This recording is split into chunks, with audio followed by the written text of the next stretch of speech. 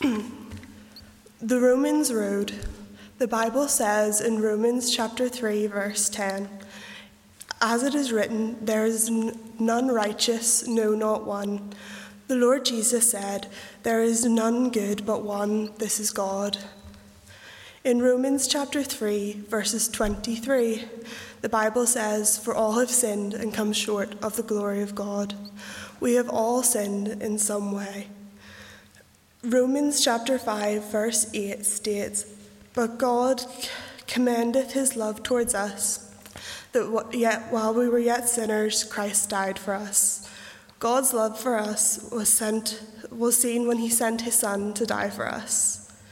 In Romans chapter 6, verse 23, the Bible says, "For the wages of sin is death, but the gift of God is eternal life through Jesus Christ our Lord." Although we will all die because of sin, we all don't have to.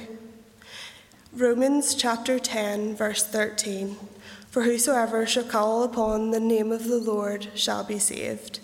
You can all be saved right now if you call on him. Romans chapter 10, verse 9 says that if thou shalt confess with thy mouth the Lord Jesus, and shalt believe in thine heart that God hath raised him from the dead, thou shalt be saved. This continues in Romans chapter 10, verse 10.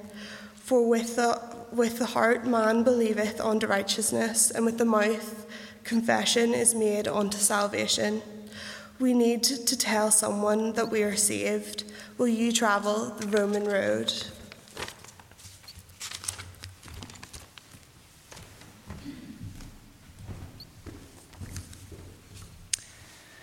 I'd like to thank Sarah Jane for doing those readings tonight. Chose them particularly because the Roman road, maybe you've come across the tract before, but it's a good way to witness to someone. And if you mark those verses in your Bible and haven't got a great memory like me, you can just go to the book of Romans and they go through from Romans 3 through to Romans 10. And if you have them marked, you can talk to someone about that Roman road. So thank you very much, Sarah Jane. And thank you for Wilfie and Barbara too, playing and singing along. I hope you enjoyed that tonight. Well, this evening, whenever I'm reading God's Word, you'll maybe come across phrases or you'll come across things that strike you and you wonder, will I make a little note about them or underline them or do something? There's one phrase that comes to mind, and it came to pass.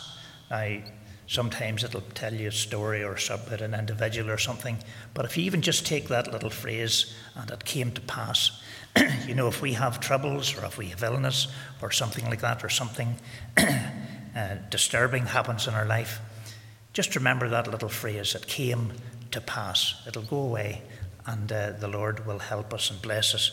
But tonight, what I want to do is to talk about things that, names that were called a second time. And in Genesis 22 and verse 15, it says, "The angel of the Lord called unto Abraham out of heaven the second time."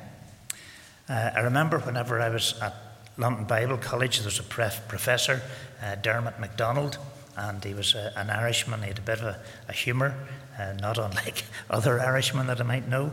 But the professors would have given a little talk in the morning, and he gave this verse, Genesis 41, verse 5, and it says, "And he slept and dreamed the second time." And he said, I'm sure there's some of the students here would like to be like that this morning by the look of them, you know. But there we go. And then in Numbers 10, verse 6 says, "When ye blow an alarm the second time, then the camp that lie on the south side shall take their journey. They shall blow an alarm for their journeys." So here are some times in Scripture where there are things repeated and there's some of well-known characters, and I just marked them in the Bible. And then if you have a couple of spare pages at the back of the Bible, sometimes you can write wee notes, and I write these down, and you notice these patterns that begin to appear. So here are some names that are appearing twice. In Genesis 22 and verse 11, we read of Abraham. Well, just in verse 10 it says, "And Abraham stretched forth his hand and took the knife to slay his son. And the angel of the Lord called unto him out of heaven and said, Abraham, Abraham. And he said, Here am I.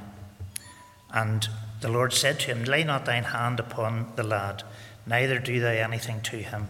For now I know that thou fearest God, seeing that thou hast not withheld thy son, thine only son, from me."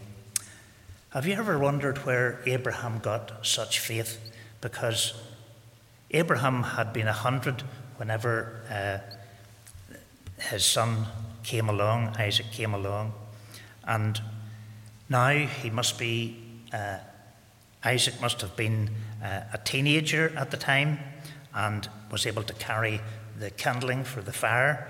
And it wouldn't have been easy for a man who was probably 118, 120 to subdue a son who was a strong teenager who was used out working with the animals and whatever else would have been about. And yet here was Abraham. He had the faith that he would take his son, and his son was willing to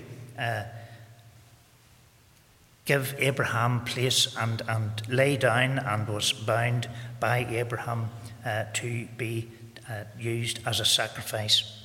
So where did this faith come from? And I wonder, do you realise that Noah lived for 350 years after the flood? You read all those genealogies in the Bible, and sometimes we skip over them. There's just names, and they tell you somebody begat somebody and lived so long and all this sort of thing. But Noah lived 350 years after the flood. And in fact, his son Shem, who was the father of the Semites, where the Jewish nation came from, he lived almost 500 years after the flood. And in fact, all of the descendants of Noah through the Semites were alive when Abraham was born. And you may raise your eyebrows at that, but that's a fact. So Noah and Abraham were living at the same time for about 39 years, roughly. So it's very possible, if they were the same family in the same area, that Abraham would have talked to Noah, would have known the story of the ark and of the great flood. And of course he would have known then of the great power that God had and the great mercy that God had in finding grace in Noah and his family, saving them, and then raising up these people afterwards to be God's people.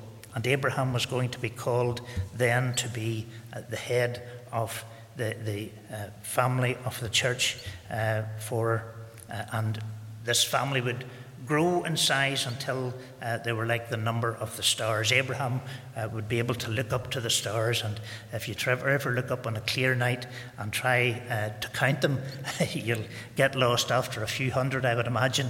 But Abraham was given this promise that his family would be as the stars. And so he was prepared to give up his son. He believed that if he had to sacrifice his son, that God was indeed able to raise him up again from this. And in Genesis 22, in verse 3, we read that Abraham rose up early in the morning. He didn't just dally about. He thought, oh, well, if I wait till lunchtime, I'll maybe go after then, and we'll have our last lunch together, and we'll go then. But Abraham rose up early in the morning to obey God and to go and to sacrifice his son. And so we know that the father, whenever he called unto Abram, he taught, Abraham, Abraham, and lay not your hand upon your son. He knew that he was willing to give up his only son. But of course we know that the Father gave up his only Son, and he died that we might live. And you know, this type in Genesis, it really illustrates that the Lamb would be provided. And the Lamb, of course, is the Lord Jesus Christ. You remember how John, he said, "Behold, the Lamb of God that taketh away the sin of the world." And so there we have Abraham. Then we skip a generation to another one of the line, and we come to Jacob, or Israel, as he became better known. And Jacob was the twin brother of Esau. And because he held the heel of his brother, he was given this name, Jacob, which can also mean a supplanter. And of course, this turned out to be true. When he grew up, Esau was a hunter, and he went out into the field and he brought back venison for his father. And his father loved that. And of course, because a way to a man's heart is through his stomach, and because Esau brought this venison to Jacob, he really relished this venison. And the thing was then that Jacob was a plain man. He stayed about home, and he was loved by his mother, Rebekah. One day Esau came home from hunting, and he was ravenously hungry. And Jacob was home, and he had made some bread and lentil soup. Lentil soup's all right. It's nice if you're hungry and filling. And Esau wanted some of this soup, and he wanted it immediately. And Esau said, "I'm at the point to die. What profit shall this birthright do me?" Because Jacob, in his craftiness, he said, "Sell me your birthright." And would you want to sell your birthright for a bowl of soup? But that's what Esau did. He was willing to give up, and it showed just how lightly he thought that his birthright was. And thereafter, Esau was known as Edom, which means red.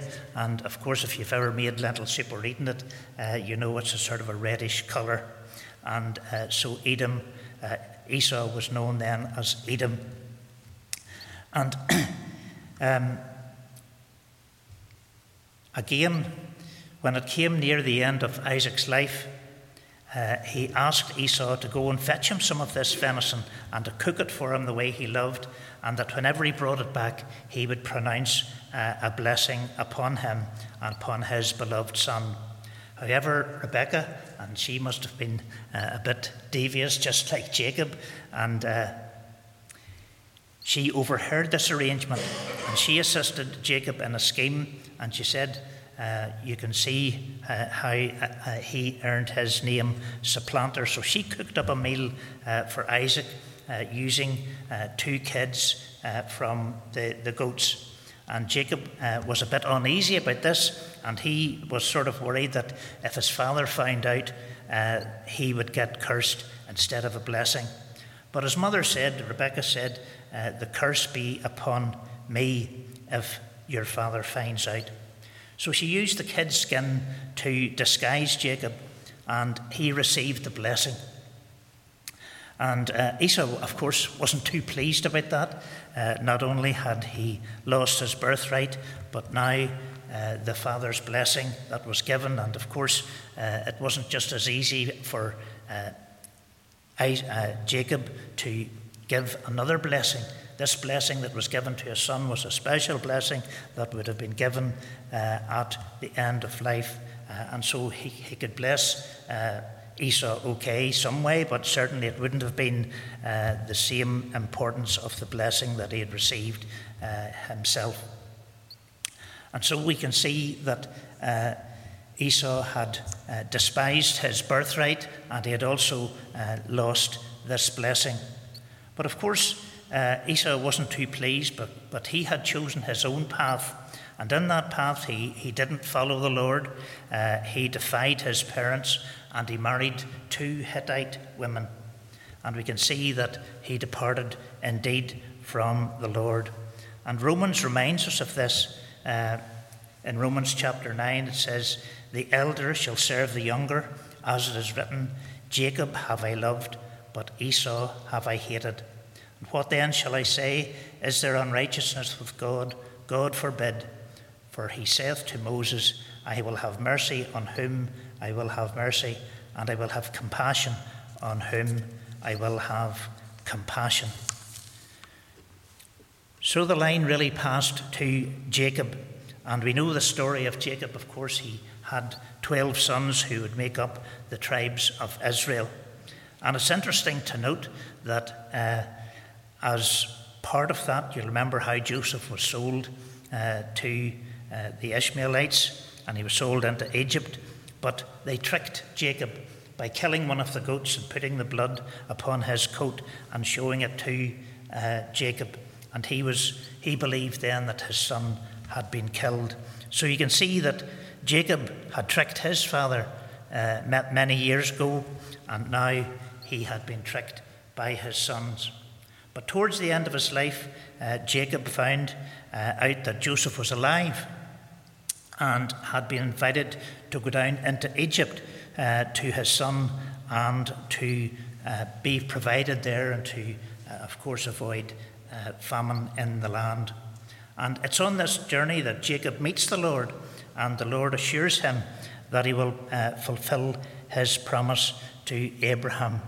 And in Genesis 46 and verse 2, or you can even begin before that, and Israel took his journey with all that he had, and came to Beersheba, and offered sacrifices unto the Lord God of his father Isaac. And God spake unto Israel in the vision of the night, and said, Jacob, Jacob. And he said, Here am I.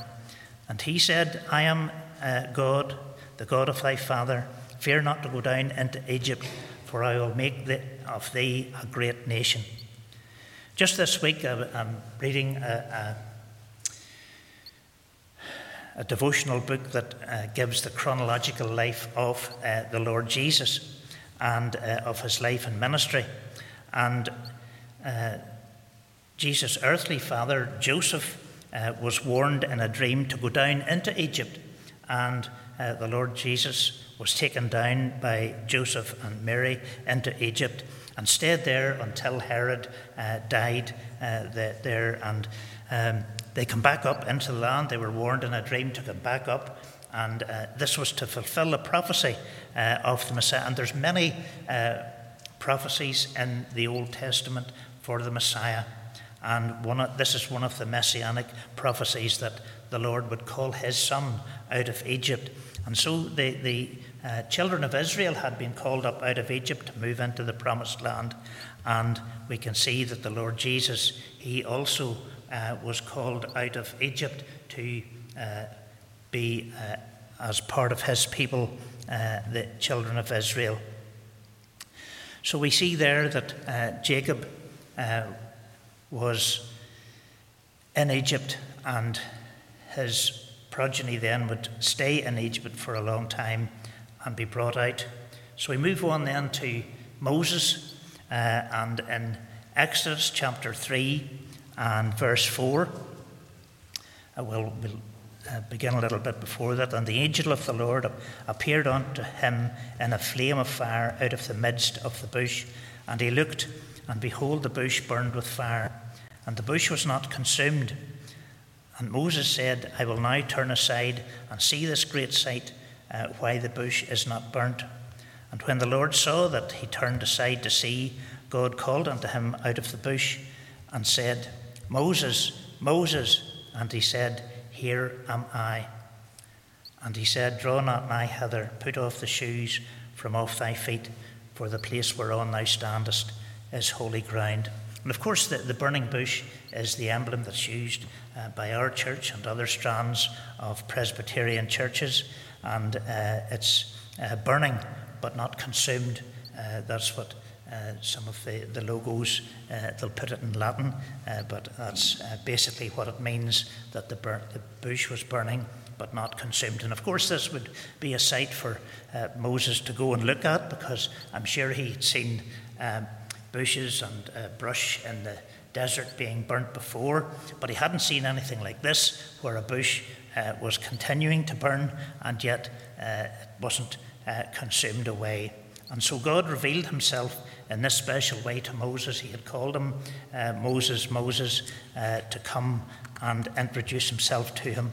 And it was through that meeting then that he gave Moses the work of going down to the children of Israel and leading them up out of Egypt.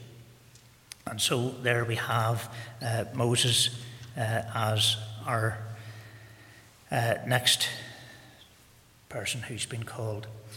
There's others too that I'll deal with just in shorter way for time's sake. But there's Samuel in 1 Samuel chapter 3 and verse 10. And it says, "And the Lord came and stood and called as at other times, Samuel, Samuel. Then Samuel answered, Speak, for thy servant heareth." You'll say some people, or you'll hear some people say, "Speak, Lord, for thy servant heareth." That's what Eli told Samuel to say, but maybe Samuel just didn't have the faith that Eli had, and he said, "Speak, for thy servant heareth." And he heard the Lord, and the Lord was introduced to him, and the Lord brought Samuel onto himself at that time. Samuel had been serving in the temple and had been learning about all these things, and this was a call to service for Samuel. And he answered that call and served God, and he became a faithful prophet and spiritual leader of God's people. And this call came to Samuel in the quiet of night on his bed. And maybe there's someone listening who still has not come to the Lord, but maybe in the night time you might wake up and you might think of these words that Samuel heard. And you've often heard our minister saying, "Give me Samuel's ears." So I would trust that the Lord would give you Samuel's ears tonight, that you would hear his call and come unto him. So that's Samuel. And then we read of the dramatic conversion of Saul in Acts chapter 22 and verse 7. And he says, "And I fell," this is Paul, I fell onto the ground and heard a voice saying unto me, Saul, Saul, why persecutest thou me?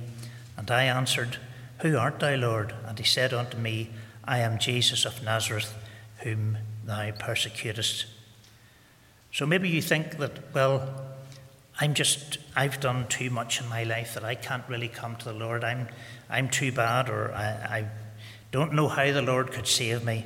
But when we think of Saul and his life, he sought out Christians, he imprisoned them, he had some of them killed, and of course you'll remember that he stood and held the clothes of those who were stoning Stephen, who was the first Christian martyr. And so we can see that Saul had carried out these wicked deeds, and yet the Lord called Saul and brought him unto himself. And Saul was blinded in the encounter with the Lord Jesus, but whenever he received his sight, he was given a vision to go out and to bring the gospel to the Gentiles. So the Lord's no respecter of persons. He can call you unto himself, and if you're willing to come when he calls you, then he will indeed save you as he saved Saul. And then another one that we meet is, we'll bring this one in for the ladies, it's Martha, Martha, in Luke chapter 10 and verse 41. And Jesus answered and said unto her, Martha, Martha, thou art careful and troubled about many things, but one thing is needful, and Mary hath chosen that good part which shall not be taken away from her. You know, Mary was very busy, and there's times when you can be very busy in the service of the Lord, and maybe it's something that you might think sort of humdrum to be done, but it has to be done. It has to be carried out, and Martha was very diligent in doing these things. And Mary had a different attitude whenever the Lord Jesus was in the house. She had to be at the Lord Jesus' feet. She had to come and listen to him. And so there's maybe times whenever you're very busy about things and you feel to wonder, what's happening? What am I doing here? Why am I doing all this? Well, maybe if you just sit down and have a little time with the Lord at his feet, take out the Bible, take out the Word and have a little read at it. And, the Lord doesn't mean our service for him to be heavy. And he says, "Come unto me, all ye that labour and are heavy laden, and I will give you rest. Take my yoke upon you, and learn of me, for I am meek and lowly in heart, and ye shall find rest unto your souls. For my yoke is easy, and my burden is light." You know, a yoke, maybe if you've seen one, it's shaped so that two beasts can pull whatever they're pulling, the cart or the plough or whatever. But they always, whenever they're breaking in a new beast into using a yoke, they'll use an experienced beast that has been in the yoke before and knows what to do, and so it makes it easier for that beast to carry out the work. And you know, it's the same with us. The Lord Jesus says, "Take this yoke upon you." He's not asking you to do that alone. He will be beside you, and he will be pulling just as much. He'll be helping you on your way. So there we have Martha. But just finally, I want to bring to your attention a few verses, not the names of people that are in the Bible, but people who cry unto the Lord and say, "Lord, Lord." In Matthew 7:21, it says, "Not everyone that saith unto me, Lord, Lord, shall enter into the kingdom of heaven, but he that doeth the will of my Father which is in heaven." And in verse 22 it says, "Many will say unto me in that day, Lord, Lord, have we not prophesied in thy name? In thy name have cast out devils, and in thy name done many wonderful works." And you know, there's many in these days who will claim to be ministers and Christian workers and whatever. And we know from their lifestyle and from the things that they accept and from the things that they will support that they're not the Lord's people. And these are some of these ones that will come to the Lord and they'll say, "Lord, have we not prophesied in your name? Have we not cast out devils? Have we not done wonderful works?" And yet the Lord will not accept them. And then, of course, you'll remember the story about the virgins, the 5 wise and the 5 foolish virgins. And in Matthew 25, verse 11, it says, "Afterward came also the other virgins, saying, Lord, Lord, open to us." But of course the door had been closed at that stage. They had gone away. They hadn't got the oil. And they went away to see if they could get that. And you know, if you're not prepared, well then that door will be closed and it won't be any good. In Luke 13:25 it says, "When once the master of the house is risen up and hath shut the door, and ye begin to stand without and to knock at the door, saying, Lord, Lord, open unto us. And he shall answer and say unto you, I know not whence ye are." And then later it says, "Depart from me, ye workers of iniquity." And you know, there's those who are in these days, they're crying, "Lord, Lord." They're saying there's wolves in sheep's clothing that are in pulpits, behind desks, behind and on platforms or wherever they are, and they're taking the Lord's name and using it. But they are like these people who are calling, "Lord, Lord," but the Lord doesn't know them. He doesn't recognize them. So I've told you tonight about some Lord's servant that he has called twice. And you'll also remember some of these names were changed because there was Abraham. We talked about Abraham. He had been called Abram. There was Jacob that we talked about, and his name was changed to Israel. There was Saul, and his name was changed to Paul. And so, you know, if you come to the Lord Jesus, he will give you a new heart, but you will also receive a new name that's known unto him, and he will give you that new name. and you will be his child. So will you respond tonight to a call? If the Lord calls your name, will you come to him and take this opportunity to come to him tonight? Thank you.